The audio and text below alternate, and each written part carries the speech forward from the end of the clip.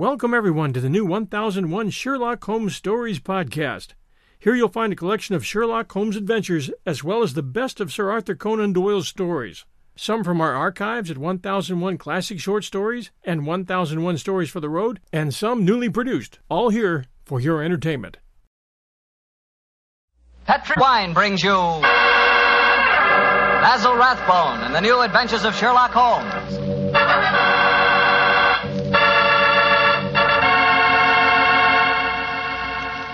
The Petri family, the family that took time to bring you good wine, invites you to listen to Dr. Watson tell us another exciting adventure he shared with his good friend, that master detective, Sherlock Holmes. And as for me, well, I'd like to ask you if you know that one of the favorite wines of American women is Petri California Muscatel. In fact, the whole family likes Petri Muscatel. And you'll certainly know why if you'll just pour yourself a glass. Why, that Petri Muscatel is wonderful just to look at. It's the color of sheer gold. And raise that glass of Petri Muscatel to your lips. Oh, boy, what a wine. Look, did you ever walk through a vineyard early in the morning? You know, when the dew is still clinging to the grapes? And did you taste one of those luscious, plump muscat grapes? Then you'll know what to expect the first time you taste Petri Muscatel. Petri Muscatel brings you that same wonderful muscat flavor, right from the heart of the grape. Try serving Petri Muscatel after dinner by itself or with fruit or nuts. It's the perfect after-dinner wine. And serve it proudly because 5 letters, P-E-T-R-I, spell the proudest name in the history of American wine.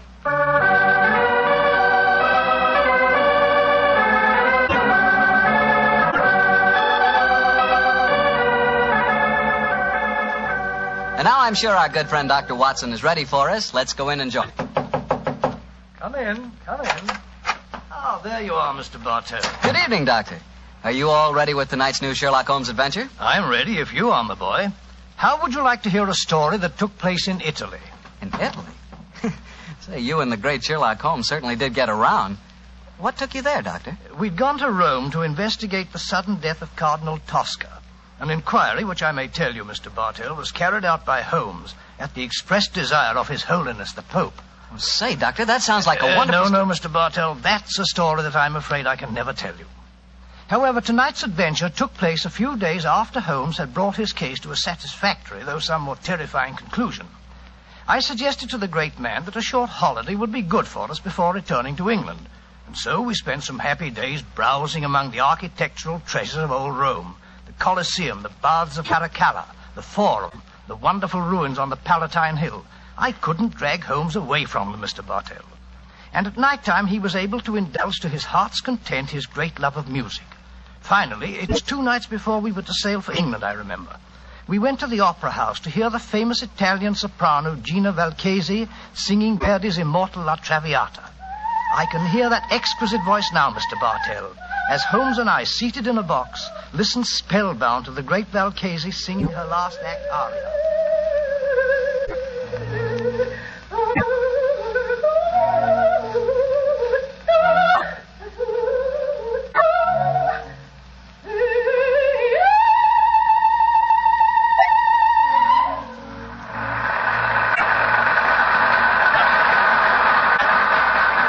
Watson. What a magnificent voice. Yes, it is, Holmes. A pity, though, that most opera stars who sing like Nightingale seem to have the figures of unusually well-fed pouter pigeons. Poor woman, she must weigh at least 20 stone. Nevertheless, you mustn't refer to her as poor, my dear chap. Despite her somewhat unfortunate proportions, Signora Gilda Valchesi remains one of the greatest and wealthiest of contemporary sopranos. Listen to the applause. Yes, undoubtedly she'll sing an encore. We might as well go back to her dressing room now. The opera's almost over. Why are we going back to her dressing room? Because during the last intermission, I received a note from her requesting my attendance. Oh, what did the note say? Well, it seems that the lady is not too popular with certain members of the opera company. Well, I've no wish to become entangled in any opera clash of temperaments. I confess I find myself not a little interested in meeting the lady. Shh. She's going to sing an encore.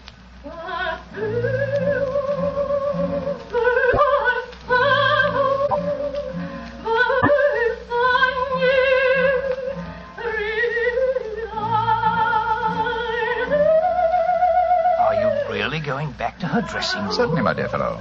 A summons from Gina Valchese is no more to be disobeyed than a royal command.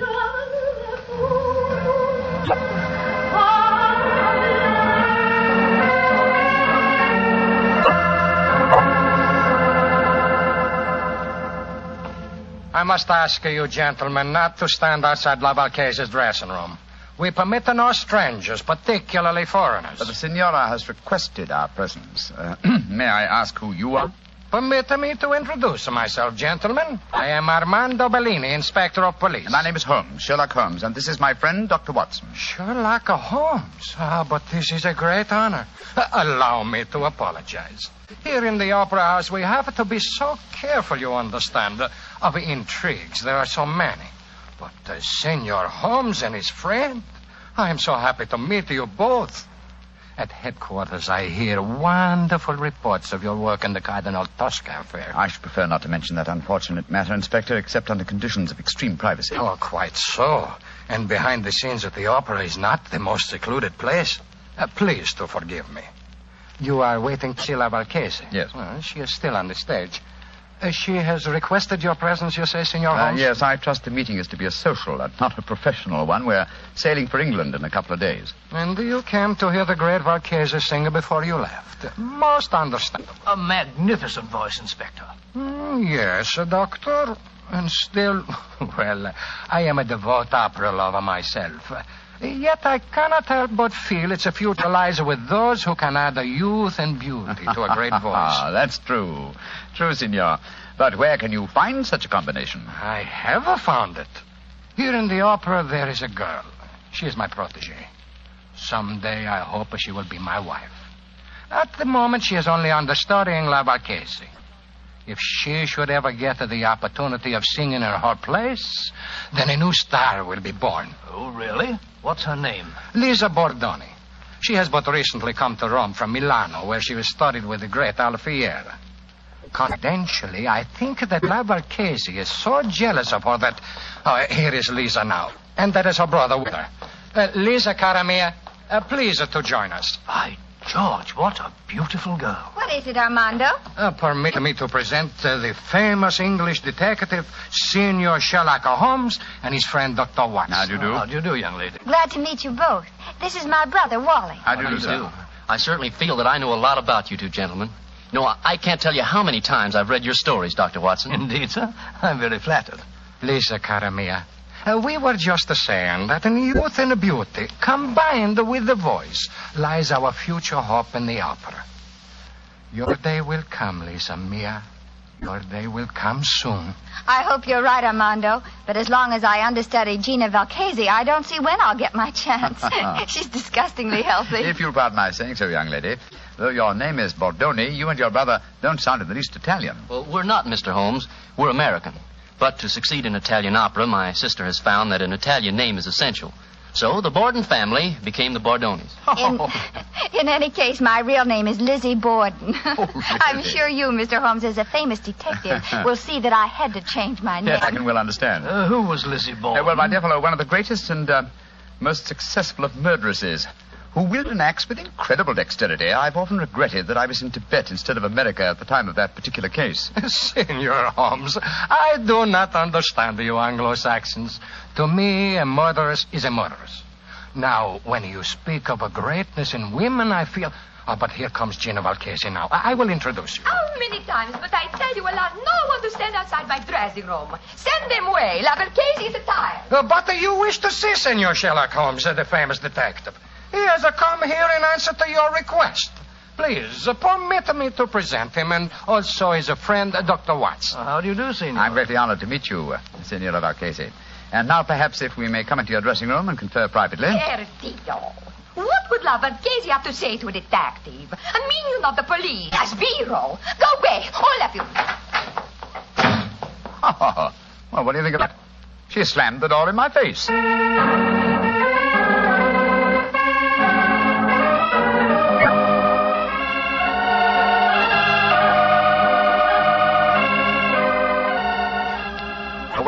Waiter. Si, senor. Bring me some more coffee, please. Si, senor. The very pleasant dining here on the hotel terrace, I must confess. Very. Amazingly warm considering yesterday's snow. Yes, it is. Later I suggest we pay another visit to the opera and hear La Valchese sing Gilda and Rigoletto. Upon my soul, Holmes, it seems to me that you're astonishingly casual after the way that woman insulted you last night, slamming the door in your face as if you were a tradesman. Shocking. What would you have me do, my dear chap? Force my way into a room, demand an apology, or have my friend challenge her to a duel in order to avenge my honor? Oh, don't try to be funny, Holmes. You know perfectly well what I mean. The lady asks you to come and see her, and when you do, she pretends she's never heard of you. And here it is nearly 24 hours later, and you've done absolutely nothing about it. Oh, dear old Watson. You're really quite upset over the affair, aren't you? Well, if it'll make you any happier, let me tell you, I have done something about it. I'm delighted to hear it. What? This morning I was able to obtain a specimen of La Valchese's handwriting from an autographed picture in the possession of Inspector Bellini. I compared the writing with that on the note that I received in the box last night. It was the same, proving that the message I received was authentic. Oh, in that case, why did she snub you like that? Well, something was to frighten her, I suppose. Something or someone who was standing at the dressing room door with us. Well, who was there? Inspector Bellini, Lisa Bordoni, and her brother. Precisely, my dear fellow. Therefore, we may assume that La Valchese had no wish to recognize me in their presence. But if you think that, Holmes, why haven't you been in touch with her today? She may be in some dreadful danger. Oh, if she is, she can find me easily enough. And meanwhile, I'm perfectly happy to be left alone. The last 2 weeks have been sufficiently strenuous without becoming involved in some fresh case. On my soul, Holmes, you must be tired. I've never known you to be so indifferent to a case. Great Scott. Now, what is it, Watson? Look, walking towards us. It's Signora Valchese herself. Oh, and judging from the lady's expression, she seems to be in some distress. Good evening, Senora. Signor Holmes, I must speak Please to sit you. down, won't you? This is my colleague, Dr. Watson. How do you do? First, I must apologize for my behavior last night. It would have been dangerous if La Valchese had acknowledged that she had to communicate with you. That's just what my friend assumed, madam. Please speak quite freely now, Senora. No one can overhear us. Signor Holmes, I am being persecuted. My life is in danger. You must save me. You've been threatened. Si, Signor. And now today, tragedy has struck. My sister, my beloved Bella, lies near death from a murderous attack. An attack that was meant for me. Good Lord, what happened, madam? If you will please to keep quiet, and let La Valchese speak while I learn what happened. Oh, I'm so sorry, madam. This morning, I always myself take my dog for a walk. But this morning, I feel a trace of a cold. I ask my sister to take the dog for a walk. Please do understand that my sister is very much like me in appearance. Yes, I understand, Senora. Please continue. She walk alone in the park. From nowhere, a horseman come gallop and ride her down. This much I learned from the traces in the snow when I worry and go to find her. Was she able to tell you who the horseman was? No, she cannot speak, Senor. They say at the hospital that her skull is fractured, that she may not live. Senor Holmes, that attack, it was meant for me. You must protect me. Senora, I shall do everything in my power to... No! What's wrong, madam? Somewhere there is a cat. I know it. Make it go away. I cannot stand cats. They drive me mad. No! Oh, make it go away, please. I cannot sense them without even seeing them. Shoot, run away, shoot. No. I can't see please, one. It must be your imagination.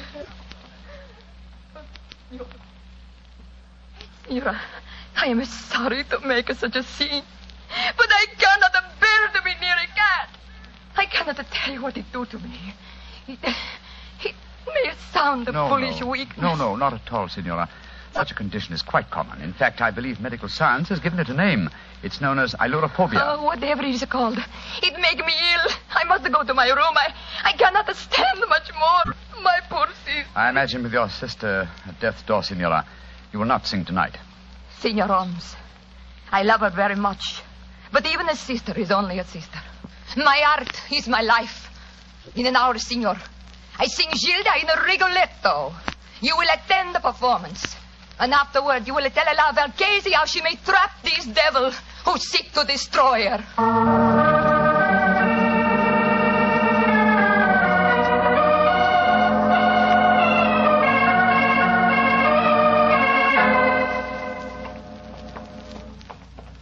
Holmes, it's after 9:30. We've missed quite a lot of the opera. It's hardly worth going to our box now. We've just been time to hear La Valchese sing the incomparable Caro Nome.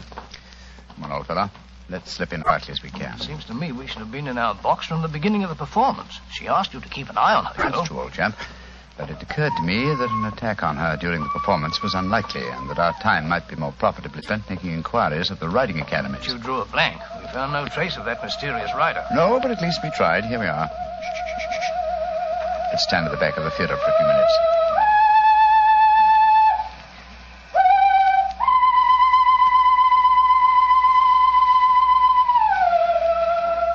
Great Scott! That isn't Valchese singing. It's the understudy, Bellini's protege, the American girl, Lisa Bordoni. What a beautiful voice. Like one, but with a beautiful, wonderful range. Look here, we've no time to listen to her now. We must go to the Valchese's dressing room at once. We know she left for the theater tonight with the intention of singing. I'm very much afraid there's devil's work afoot, Watson.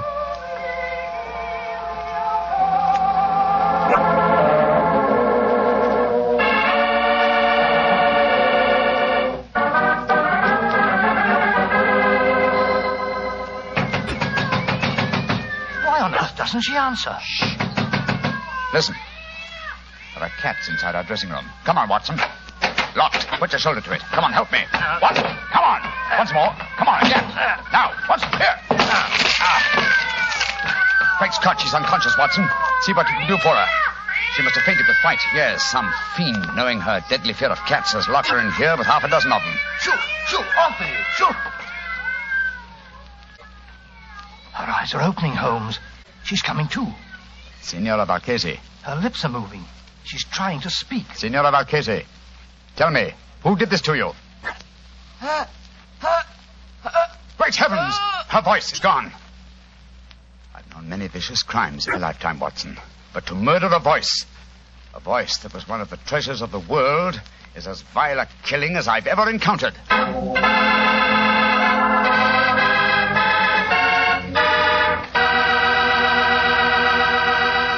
Dr. Watson will tell you the rest of his story in just a few seconds. And right now would be a wonderful time to try a glass of Petri California Port. In the evening after dinner, well, any time you're taking things easy, is the perfect time for Petri Port. Petri Port is a rich red wine, the kind of wine you like to sip slowly, so you won't miss a drop of its truly fine flavor. I'm not kidding when I say you owe it to yourself and your family. Try Petri Port. In fact, you should try Petri Port and Petri Muscatel. So don't buy one, buy two. Buy both Port and Muscatel. Just be sure you get Petri, because Petri wine is always good wine. Well, Dr. Watson, so the great opera singer lost her voice when someone locked her in a room full of cats, huh? What did you and Sherlock Holmes do? We took Signor Valchese back to her hotel at once and saw it was properly taken care of. How did the understudy, Lisa Bordoni, make out, Doctor? Well, the tragedy that overtook Valchese gave her great chance. She received a tremendous ovation at the close of the performance, and it seemed certain that another star had been born. But let me tell you the story just as it happened, Mr. Bartell. A little later that night, Holmes and I were once again standing on the balcony of our hotel, watching a crowd of people that had assembled in the courtyard. You see that crowd, Watson? Yes, I suppose they've come here to acclaim the new star. No, my dear fellow. That crowd isn't planning a celebration. Look at them and listen to their angry murmuring. I'm afraid there's going to be trouble. I don't like the look of it. Hello. Here comes Lisa Bordoni's brother, Wally. What's wrong, sir? Mr. Holmes. Mr. Holmes, you've got to do something. What's happened? Well, somehow the story about the cats in La Valchese's dressing room has spread. The crowd outside are saying that my sister, Lisa, planned the whole thing so that she could sing Valchese's part in the opera tonight. Where's your sister now? In a room at the hotel here. I managed to get her away from the crowd, and I locked her in. But that mob, I'm frightened for her. Here comes the official representative of law and order, Inspector Bellini. Wally, where is Lisa? I was just telling Mr. Holmes that I'd locked her in a room. Well, that crowd's in a dangerous mood, Bellini. What precautions are you taking? I have thrown a cordon of police around the hotel. The mob is getting out of our hand, and Lisa must be protected. As a matter of fact, the situation is even worse than the crowd knows. I have just been told that La Valchese's twin sister Bella died in the hospital tonight. That adds a murder charge.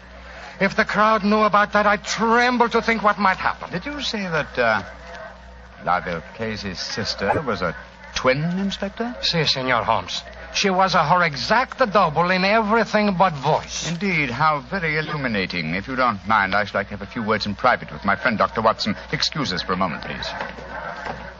What do you make of it, Holmes? What are you, old chap? Well, the American girl seemed very charming and all that, but she might have done it. It had to be either her brother, or the inspector himself. They all had a motive for wanting La Valchese to lose her voice. But I must say I can't understand the motive behind the murder of her twin sister. I think I can give you the answer to that question in a very few minutes. But meanwhile, the mob gets uglier and uglier. The only way to avert violence, Watson, is to give them quick proof and a certainty of conviction. I must go back to Bellini and the young American. I want to keep an eye on them. Meanwhile, I want you to slip out and get me a cat. Cat? What on earth for? You'll find out soon enough. But Holmes, what kind of a cat? Oh, any kind, but hurry.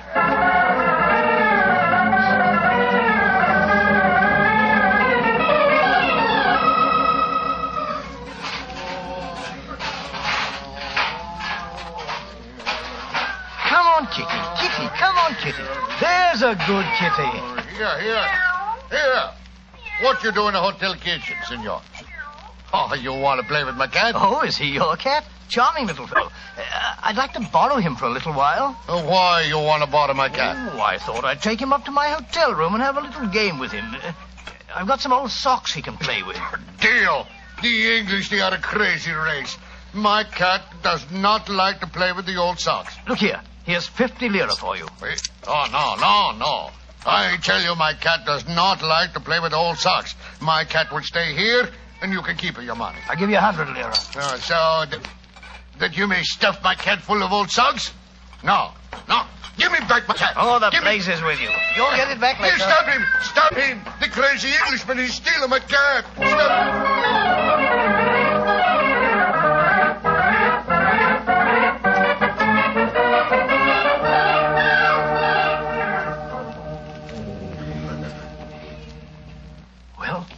Got the cat for you, Holmes, but I wish you'd tell me what we're doing outside Valchese's door with it.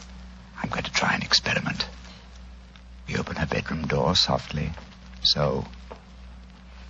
Slip the cat in. So. And close the door. Holmes, man, what the blazes you think you're doing? You'll drive her mad. I think not. Listen.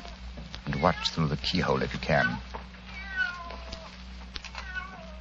You come from, you stupid cat. Go away. Holmes, her voice. It's come back. Yes, I thought it might. I can see her through the keyhole. She's picking the cat up by the scruff of its neck. She's walking toward the balcony. Yes, and towards the crowd down below. An excellent opportunity for a public confession. Come on. Stella? What do you want? I charge you with the murder of your sister, the great singer, Valchese.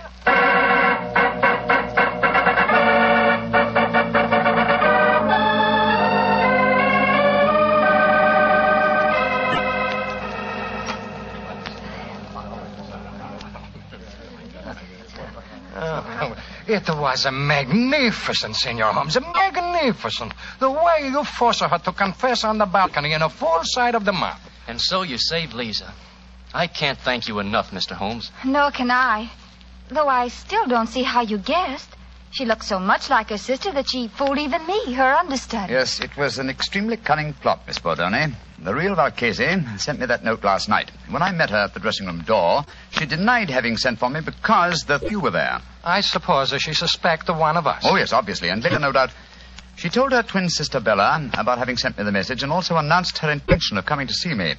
Bella saw her opportunity, murdered La Valchese, assumed her identity, and to give added realism to her role, followed through with her sister's plan by coming to see me today. But I still don't understand this business, Mr. Holmes. Why did the twin sister lock herself in her dressing room and fill it with cats? What did it accomplish? It gave me the chance to sing. Yes, that's true. Which is why Watson felt certain the criminal must be you, your brother, or Signor Bellini. But you see, the episode with the cats accomplished one other thing. It made it plausible that the great Valchese should never sing again. To whose advantage would that be? An impostor, of course. In the person of a twin sister who could not sing and who must surely end her sister's great will. Exactly, my dear fellow. As soon as I knew they were twin sisters and everything but voice, it became more than a possibility. It became probability, but it had to be tested. That's why I sent for the cat, Watson. When the sister, thinking herself unobserved, exhibited no terror for cats, well, it became a certainty. On my soul, Holmes, this is as fantastic a plot as ever we've met. A diabolical plan, Watson. And I'm only thankful, Miss Bordone, that we were able to expose it before the crowd reached you tonight. I don't know what I can ever do to repay you, Mr. Holmes. Oh, that'd be hard, my dear. A box of Covent Garden for your London debut would be, an ample repayment. And from what I hear of your reception in Rigoletto tonight, I shan't have to wait very long for that reward, eh? It's a promise, Mr. Holmes. Come in. Oh, excuse me, please. All over the hotel I'm looking for my cat. I say to myself, there he is. He's stealing my cat. Inspector Bellino, you arrest him. He tried to bribe him. He ran away with that and fill him full of old English socks. Oh, that's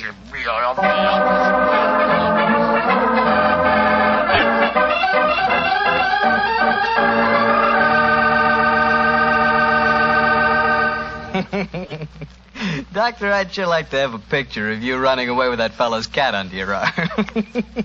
You, a cat stealer. It's not a bit funny, Mr. Bartell. Believe me, it was most embarrassing. I know. But it was all for a good cause, and I think you were splendid about the whole thing. Incidentally, how'd you happen to look for a cat in the hotel kitchen? Oh, there's usually one round the back door of a kitchen. Haven't you ever wandered, backstage in a hotel? Fascinating. Oh, of course I have, but I've never been in a hotel kitchen. Then where were you? In the wine cellar. I should have known. Yes, Doctor, I like to look at bottles of Petri wine because when I see a Petri wine, I know I'm looking at a good wine. And Petri wine is good because of the Petri family. The Petri family first started making fine wine before the beginning of this century, generations ago. Since then, winemaking has been their heritage, handed on down from father to son. So you can take it for granted that the Petri family really knows how to turn luscious, sun-ripened grapes into clear, fragrant, delicious wine. And you can take it for granted, too, that the name Petri on a bottle of wine is more than a trademark. It's a personal assurance of the Petri family that every drop of wine in that bottle is good wine. You just can't go wrong with Petri wine because Petri took time to bring you good wine. Well, Dr. Watson, what story are you planning to tell us next week? Next week, Mr. Bartell, I'm going to tell you a strange adventure that Holmes and I had many, many years ago. It concerns a young girl, the mutilation of her doll, and the tragedy that overtook a certain wise woman from the mountains.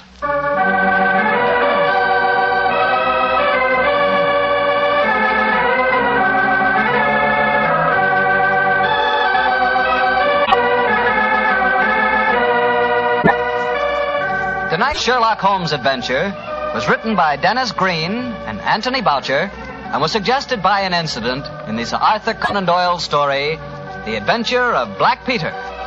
Music is by Dean Fossler. Mr. Rathbone appears through the courtesy of Metro-Goldwyn-Mayer, and tonight, Dr. Watson was played by Mr. Eric Snowden, who substituted for Mr. Nigel Bruce. Mr. Bruce is scheduled to return to the program next week.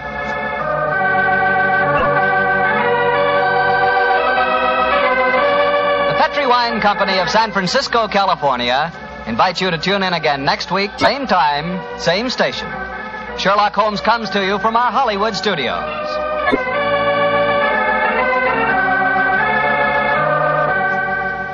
This is Harry Bartell saying goodnight for the Petri family. For a solid hour of exciting mystery dramas, listen every Monday on most of these same stations at 8 o'clock to Michael Shayne, followed immediately by Sherlock Holmes. This is the Mutual Broadcasting System. Petri Wine brings you Basil Rathbone and Nigel Bruce in the new adventures of Sherlock Holmes.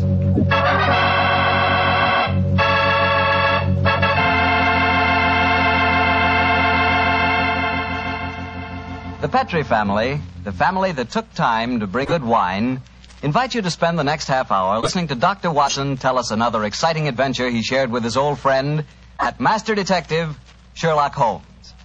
And I'd like to tell you about something you ought to share with your family before dinner. And that's Petri California Sherry. Because Petri Sherry can make that time before dinner a high spot in your day. That Petri Sherry is a truly fine wine. Its color is a deep amber, rich and inviting. And the wine is wonderfully smooth and full-bodied. Flavor, just swell. Honestly, I mean it when I say the best beginning a good meal ever had is a glass of Petri Sherry. Oh, and look, if some of your family like their sherry dry, not sweet, they'll really like Petri Pale Dry Sherry. So to be sure you please everyone, Don't buy one, buy two. Buy the regular Petri Sherry and Petri Pale Dry Sherry. And be sure you look for those letters P-E-T-R-I, because they spell the proudest name in the history of American wines, Petri.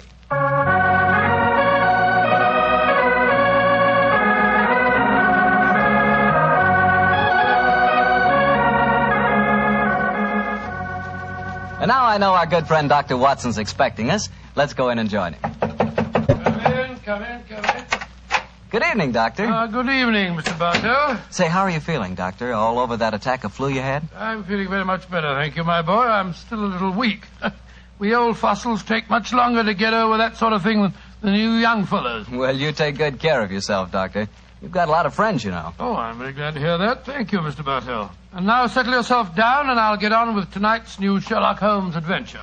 Where did it take place? You may not be familiar with the names of Jersey, Guernsey, Alderney, and Sark, but those are the four principal islands that make up the group known as the Channel Islands. Oh, yes, Doctor, I have heard of them. Somewhere in the English Channel, aren't they? Between the southern coast of England and the northern coast of France? That's quite right, my boy, though I very much doubt if you ever heard of the tiny island on which this story happened.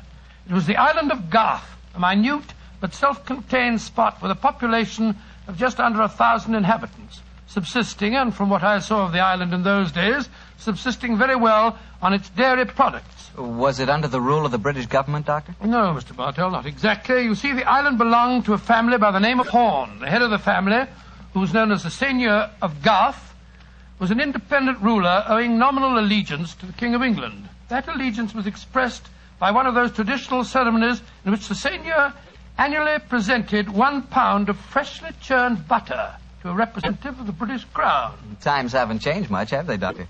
Pound of butter is still worth a king's ransom. But tell me, what were you and the great Sherlock Holmes doing on the island of Garth? Well, I just coming to that, my boy, if you'll give me a minute. It was in the summer of 1896 when, to my utter amazement, Holmes informed me that we were going to the island of Garth as the official representatives of the British Crown to accept the annual presentation of butter. At the time, I must confess, I couldn't see why Holmes wanted to accept such a ridiculous mission. It was only as we approached the island in a small fishing boat that he told me a great deal more was at stake than a pound of butter. Unfortunately, Mr. Bartell, I'm not much of a sailor, and as the wind was blowing hard and the sea racing, I'm afraid I wasn't a very intelligent companion.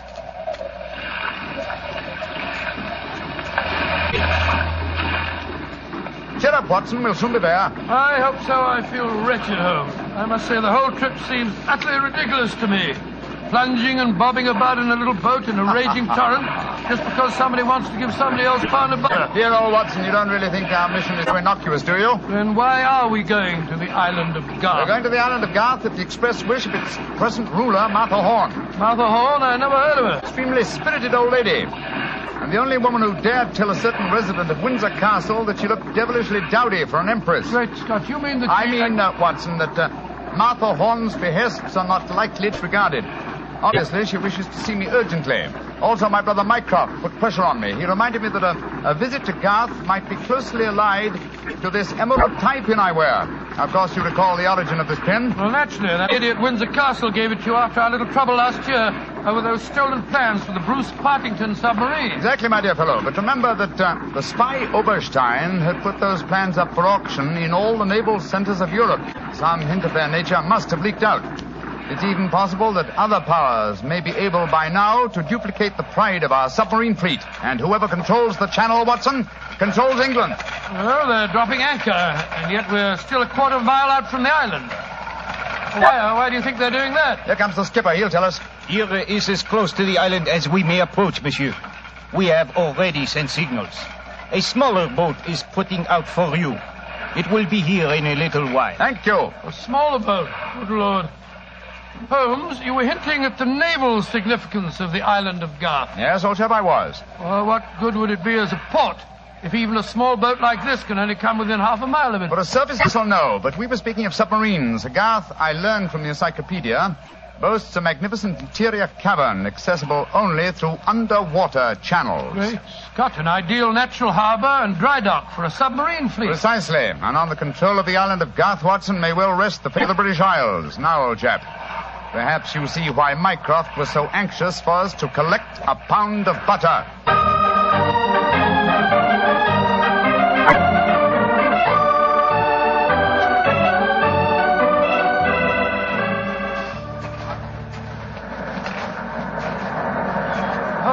Doesn't it seem wonderful to be on land again? First the fishing smack, and then that wretched little rowing boat. Then the bucket swinging us up the face of the cliff. Now at last I can stretch my legs. Steady, old chap, steady. Let me give you a hand. You'll soon get your land legs back again. Thank you. I'm a bit shaky, I must confess. Hello?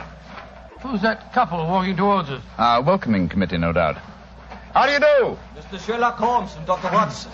Permit me to present myself. I am Dr. Hugo Oberwald. How do you do, sir? How do you do, Doctor? And this is Mrs. Reeves, the housekeeper at Horn Castle, where you will be staying. How do you do? How do you do, Mrs. Reeves? Welcome to the island of Garth, gentlemen. We were deputed to come and greet you back to the castle. We can walk there across the cliff tops. It isn't very far. Splendid. I think my friend will appreciate traveling on terra firma once again. Dear me, Herr Doctor.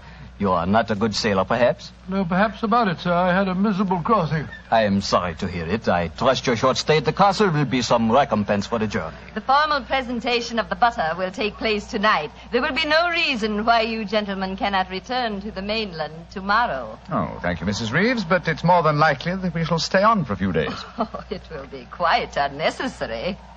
I'm afraid that is a matter for Mrs. Horn and ourselves to decide.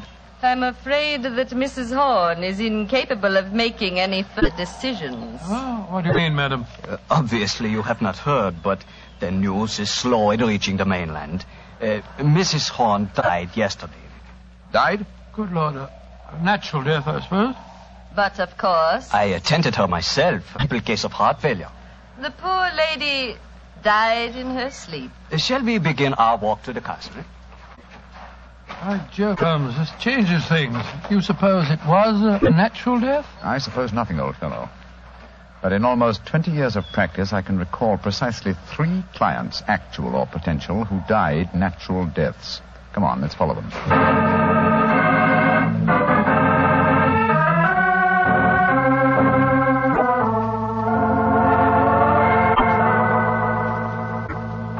Mr. Sherlock Holmes, Dr. Watson, this is Mr. Christopher Horn, grandson of Mrs. Horn and the new ruler of Garth. How do you do? Hello. How do you do, sir? Very nice of you fellows to come over here.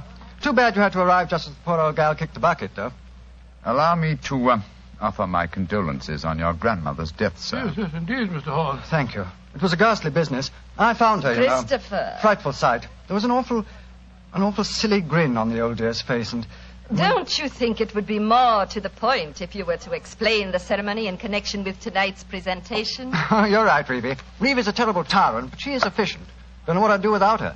Always ran everything for poor old Granny. Why, when the old girl was ill, she... Christopher, I gave you a schedule of the ceremonies this morning. What did you do with it? Dash it, Reevie, I don't know. Must have missed it. Well, I have my own copy in the study. I swear I don't know what I'd do without you. Excuse us a moment, gentlemen. I'll be back in a jiffy.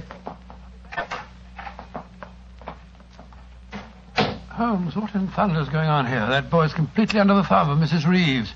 He was trying to tell us something, but that frightful woman kept changing the subject. He spoke of an awful, silly grin on the dead woman's face. Didn't that suggest something to you? By Jove, that's one of the characteristic symptoms of strychnine poisoning. Exactly, old fellow. And perhaps he was going on to mention the equally characteristic arching of the body. We've got to get Mr. Horn to ourselves for a little while, and you've got to examine the body of the dead woman. But it's going to be difficult. Is that a balcony outside the window? Yes, it is. Come along. Let's see what it leads to.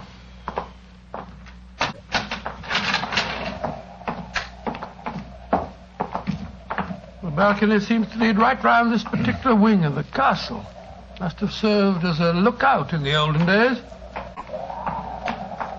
I wish the balcony were a little wider. Must be a sheer drop of a couple of 100 feet down to the rocks below. Yeah. Hello. These must be the windows of the room adjoining the one we just came out of. Let's go a little closer, shall we? We may be able to find out something. Can you see anything? Yes. They're in there. Mrs. Reeves and the boy. She's leaving the room. Now's our opportunity. I'll tap on the window. He's seen us. He's coming to open it. What are you two doing out there? Admiring the view? Yes, my boy. It's quite beautiful. Mr. Horn. Yes, Mr. Holmes. I was a great admirer of your grandmother. I was interested in what you were telling me of her death. She had a grin on her face, you said. Yes, it was awful. Her body was all hunched up like a croquet hoop. Really? Of course, Dr. Oberwald said it was perfectly all right, but I must say it seemed dashed odd to me. Yes, it was far from all right, I assure you. And you started to say something else. What was it? Let me see. You said, when she was ill... Oh, yes, that was a silly business. When she was ill, she thought she was in danger from poisoning, so she made Mrs. Reeves taste all her food and drink. Did she really? Where is your grandmother's body now? In the West Wing. The funeral's to be tomorrow morning. I see. Where did Mrs. Reeves go? I'm here on the balcony behind you, gentlemen, listening to your conversation with the greatest interest. Christopher, let me warn you. These men are the emissaries of the British government. They would stop at nothing to take the island over. These men are trying to influence you against me, against Reevy, who has looked after you ever since you were born, and who tries to protect you now that your grandmother has gone and you are alone. Yes, I know, Reevy, but after all... That is your pride as the head of the Horn family, the Seigneur of Garth. The Garth that I'm trying to save for you. This man is completely unscrupulous. He was about to accuse me of murder. Weren't you, Mr. Sherlock Holmes? The thought had occurred to me, Mrs. Reeves. Of course it had, because you wished to poison Christopher's mind against me. Well, Mr. Holmes, we have no police on the island of Garth. Our only law is the word of the Seigneur, and Christopher now holds that title. Seigneur, what do you say? Will you allow an Englishman to blind you by accusing me of being a murderess? Mr. Holmes, Dr. Watson, I shall meet you at the ceremony tonight. Beyond that, I don't care to speak to you again. Good day. A shame to spoil your plans, isn't it, Mr. Holmes? Well, upon the soul. Magnificent, Watson. Magnificent. A murderess who seeks to defeat me by accusing herself. Superb. It's a new game, my dear fellow, and one that must be played to a finish.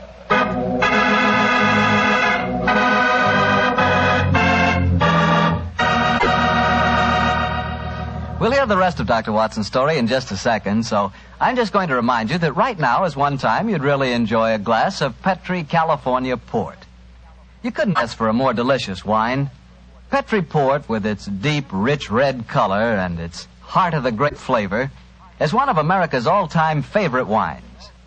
Petri Port is wonderful after dinner and perfect to serve when company comes. Try it. But just remember that when you want the kind of port I'm talking about, you've got to make sure it's Petri Port, because all Petri wines are good wines.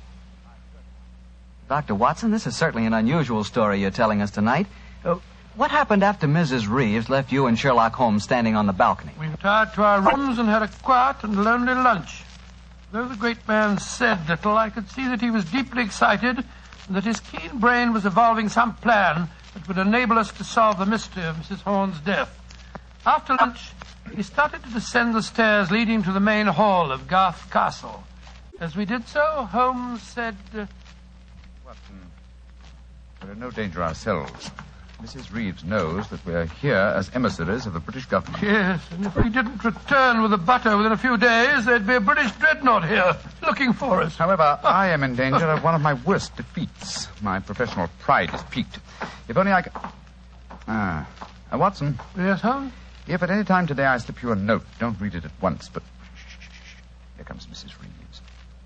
Precisely, Watson. I entirely agree. If I do not make the test on Mrs. Horn's body within 24 hours of her death, it will be useless. I must make it by 3 o'clock this afternoon. Mr. Holmes. Oh, yes, Mrs. Reeves. I want to apologize for my behavior before lunch. I was intolerably rude. Oh, please, no. Whatever my quarrels may be with British politics, I at least owe to both of you the dues of hospitality. That's very gracious of you, Mrs. Reeves. I wonder, would your hospitality also include a personally conducted tour of the subterranean caverns for which this island has become internationally famous? Would they really interest you? Well, I'm afraid that my friend and I won't have the time. Oh, yes, not at all, Watson, not at all. We have plenty of time, as long as we're back here by 3 o'clock. I'm sure Dr. Oberwald would be delighted to join us. He has made quite a study of the unique rock formation. Oh, that's splendid. It should prove a most interesting excursion. But, Holmes, why do we want to go stomping around a lot of damp and smelly caves? Well, the exercise will do us good, old fellow.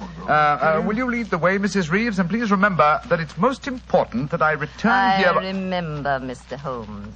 You must be back here by 3 o'clock.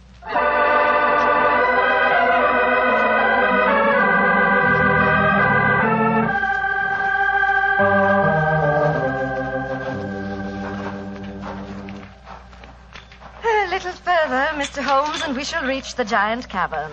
Ah, most interesting. Watson and Dr. Oberwald seem to have lagged behind us somewhat. They will be here in a moment. There. This is the giant cavern. Ah, magnificent. Truly a miracle of nature. It's a natural submarine dry dock hewn out of the rocks. Yes, Mr. Holmes. And in the olden days, only the smugglers who inhabited this island knew the entrance that leads to this cave. The first seigneur of Garth found a cache of untold wealth hidden here. Really? Silks, jewels. There are still the remains of some of the finest Calvados brandy stored among these rocks. Indeed. An incomparable drink. Would you care for some? It is our custom whenever visitors honor us with their presence to offer them a glass. I should be delighted. There is a natural shelf here in the rocks. Perfect hiding place. There you are, Mr. Holmes. And here is a glass. Oh, this is a rare privilege. I imagine that very few people have been offered it. Only our most distinguished visitors, I assure you. This cabin is completely inaccessible from the outer sea, I presume. Completely. Unless, of course, ships could swim under the sea. Which, as you know as well as I, they can, Mrs. Reeves. Even outside the imaginings of Jules Verne. Indeed. Would you care to explore a little deeper? The others will be with us soon.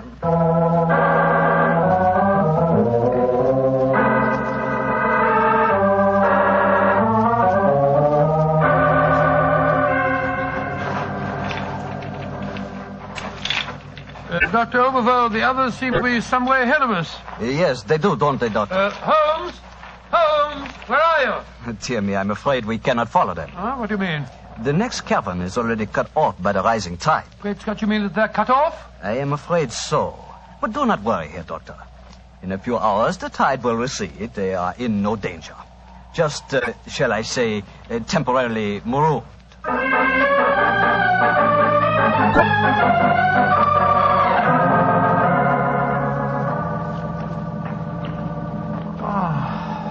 I can't understand it. I'm getting confoundedly sleepy. I'm so sorry. I'm afraid that we stayed here longer than I intended. I fear that we are cut off by the tides. Cut off? By the tide? We're in no danger. In a few hours, we should be able to return. But I'm afraid I cannot get you back at 3 o'clock, which was the time I promised. But it's vital. Absolutely vital that I get back. I'm so sleepy. But please, keep talking. I must keep awake.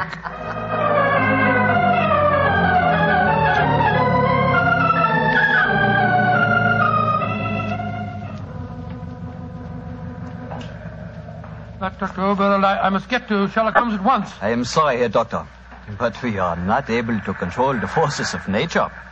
We cannot force the water to recede. Your friend is in no danger. No, but he's got a most important test that he must make by 3 o'clock. I am afraid that will be impossible. I've got to do something. I should have come to these blasted caves in the first place. I don't know what on earth I ought to do.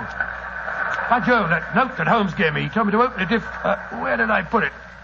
Ah, here it is. A note from Mr. Sherlock Holmes, eh? Vital make medical test. Great Scott, Dr. Oberwald, it's absolutely necessary for me to run to the castle at once. Indeed. A note from Mr. Sherlock Holmes, and now it is most important that you return to the castle. No, my fine English friend. I am afraid I cannot allow you to. Oh, I don't know how you propose to stop me, sir. You see this revolver? And do you see this stick? I warn you, Herr Doctor. Oh, no, you don't. I'm sorry you can't hear me, Dr. Oberwald, but when Sherlock Holmes gives me orders, I carry them out.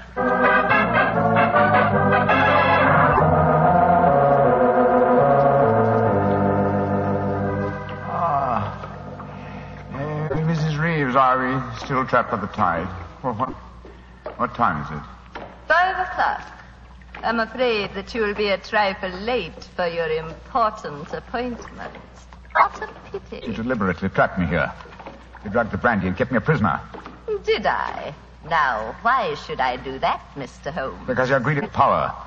That's obvious in your domination of that pleasant, though weak young man who is now Senor of Garth. I'm sure your beliefs would find support in certain ideologies now arising in Germany. Your choice of a German doctor as an accomplice in your plans would support that theory. And what might my plans be? I should say that you're determined to give Garth as a submarine base to Germany. With this island in their power, they could control the channel. Very interesting. And I suppose, as well as being a spy, I'm responsible for Mrs. Horn's murder? You and Dr. Oberwald between you. She was too strong for you. You had to get her out of the way. You probably made subtle attempts on her life at first, the origin of which you did not realize, but which caused her eventually to send for me. My arrival forced your hand, and so you and Dr. Oberwald resorted to the quite unsubtle expedient of poisoning her. All pure supposition, Mr. Holmes. The only law on this island is Christopher Horn. Do you suppose he'll believe you? No, I suppose he won't. You've outwitted me, Mrs. Reeves. I walked into your trap just as you intended me to. Then in that case, you may collect your pound of butter tonight and return to the mainland tomorrow. Mrs. Reeves, how much longer do we have to wait for the tide before we can make our way back to the castle? We can leave now.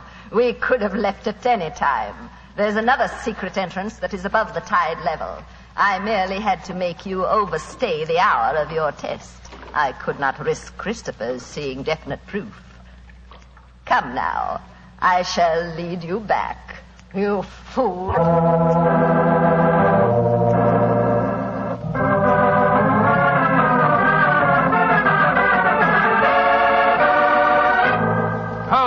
Holmes, where have you been all this time? Mind that, Watson. Did you open the note? Yes. Followed my instructions? Yes, it was, as you suspected. Thank heaven, old chap. Then now we can hoist her with our own petard. Here she comes. I'm glad to see, gentlemen, that you have assembled here in the seigneur's room. The ceremony of presenting the butter traditionally takes place here. As soon as Christopher arrives, we will explain our customs in this matter. Dr. Watson, I trust that Herr Oberwald proved an interesting companion on your excursion this afternoon. Yes, indeed, most interesting. We had a discussion of the relative merits of the walking stick versus the revolver. I think I was able to make my argument fairly convincing. Where is Dr. Oberwald now? I imagine he's lying down. He had all the symptoms of impending headache when I saw him last. Why are you smiling, Mr. Holmes? What's been going on? I'm afraid, Mrs. Reeves, that your plans have misfired rather badly. As soon as Mr. Horn arrives, I expect you will be under arrest for murder and high treason. Christopher would never believe you. Wouldn't I? Mrs. Reeves, you poisoned my grandmother. Christopher, what lies have these men been telling you? You're the one that's been telling me lies. I believed you when you said you'd been tasting the old lady's food. But when Dr. Watson showed me the results of his test this afternoon, it was as clear as daylight. But the tests could prove nothing after 24 hours had passed. You said so yourself, Mr. Holmes. A deliberate lie, Mrs. Reeves. I'm afraid that I invented that mythical 24-hour test. I knew that as soon as I mentioned it, you would attempt to prevent my carrying it out. So I was delighted when you fell into my trap. You thought that you were shanghaiing me, whereas in reality I was shanghaiing you. My job is to prove your guilt to the senor. With your dominant presence away from the household, it was easy for Dr. Watson to make his test. You devil. You knew all the time. Oh, of course I did. But I had to deceive you. I'm glad my performance was sufficiently convincing. By the way, Mrs. Reeves, the drugged brandy was dreadfully clumsy. You didn't drink it home? Why, of course I didn't. But it was very unflattering to me that Mrs. Reeves thought I might. Mrs. Reeves, you realize what this means, don't you? I'm going to ask these gentlemen to take you and Dr. Oberwald back to the mainland with them tomorrow. And stand trial in a British court? Never. I was born on the island of Garth. I have lived here all my life, and I shall die. Abby, what are you up to? Stop! She's going out on the balcony. One day, Garth will belong to Germany. One day, the whole world will belong to Germany. Goodbye, you meddling fool. Goodbye. Great Scott, she's gone. It must be a couple of 100 feet to the rocks below. What a dreadful thing. I still can't believe she was a murderess and a traitor.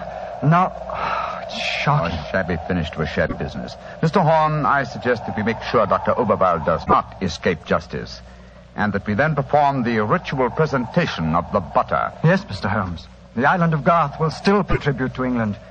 And I think it always will.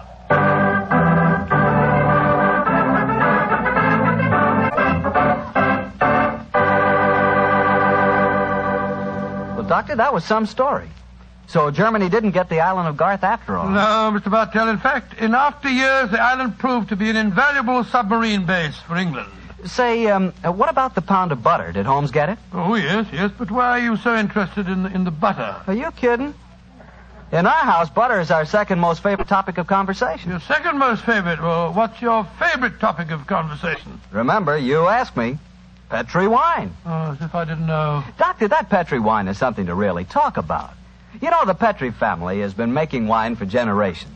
Why, the art of making fine wine is their heritage, handed down from father to son, from father to son. Believe me, when it comes to turning luscious, sun-ripened California grapes into fragrant, delicious wine, the Petri family really knows how. And they're proud of their wine, too. That's why the name Petri on a bottle of wine really means something. It's the personal assurance of the Petri family that every drop of that wine is good wine. It ought to be, because Petri took time to bring you good wine. Well, Dr. Watson, what new Sherlock Holmes adventure do you have lined up for us next week? Next week, Mr. Bartell, I'm going to tell you a story that took place on the Sussex Downs many, many years ago. It concerns a young girl, a painter in watercolors, and a very wise old lady. I call it The Adventure of the Living Doll.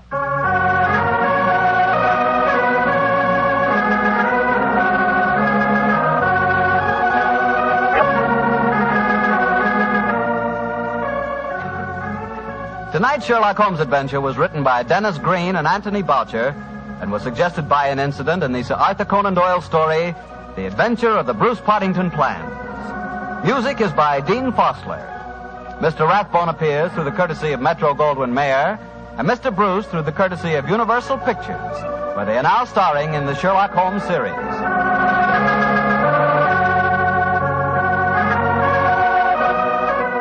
The Petri Wine Company of San Francisco, California, invite you to tune in again next week, same time, same station. Sherlock Holmes comes to you from our Hollywood studios.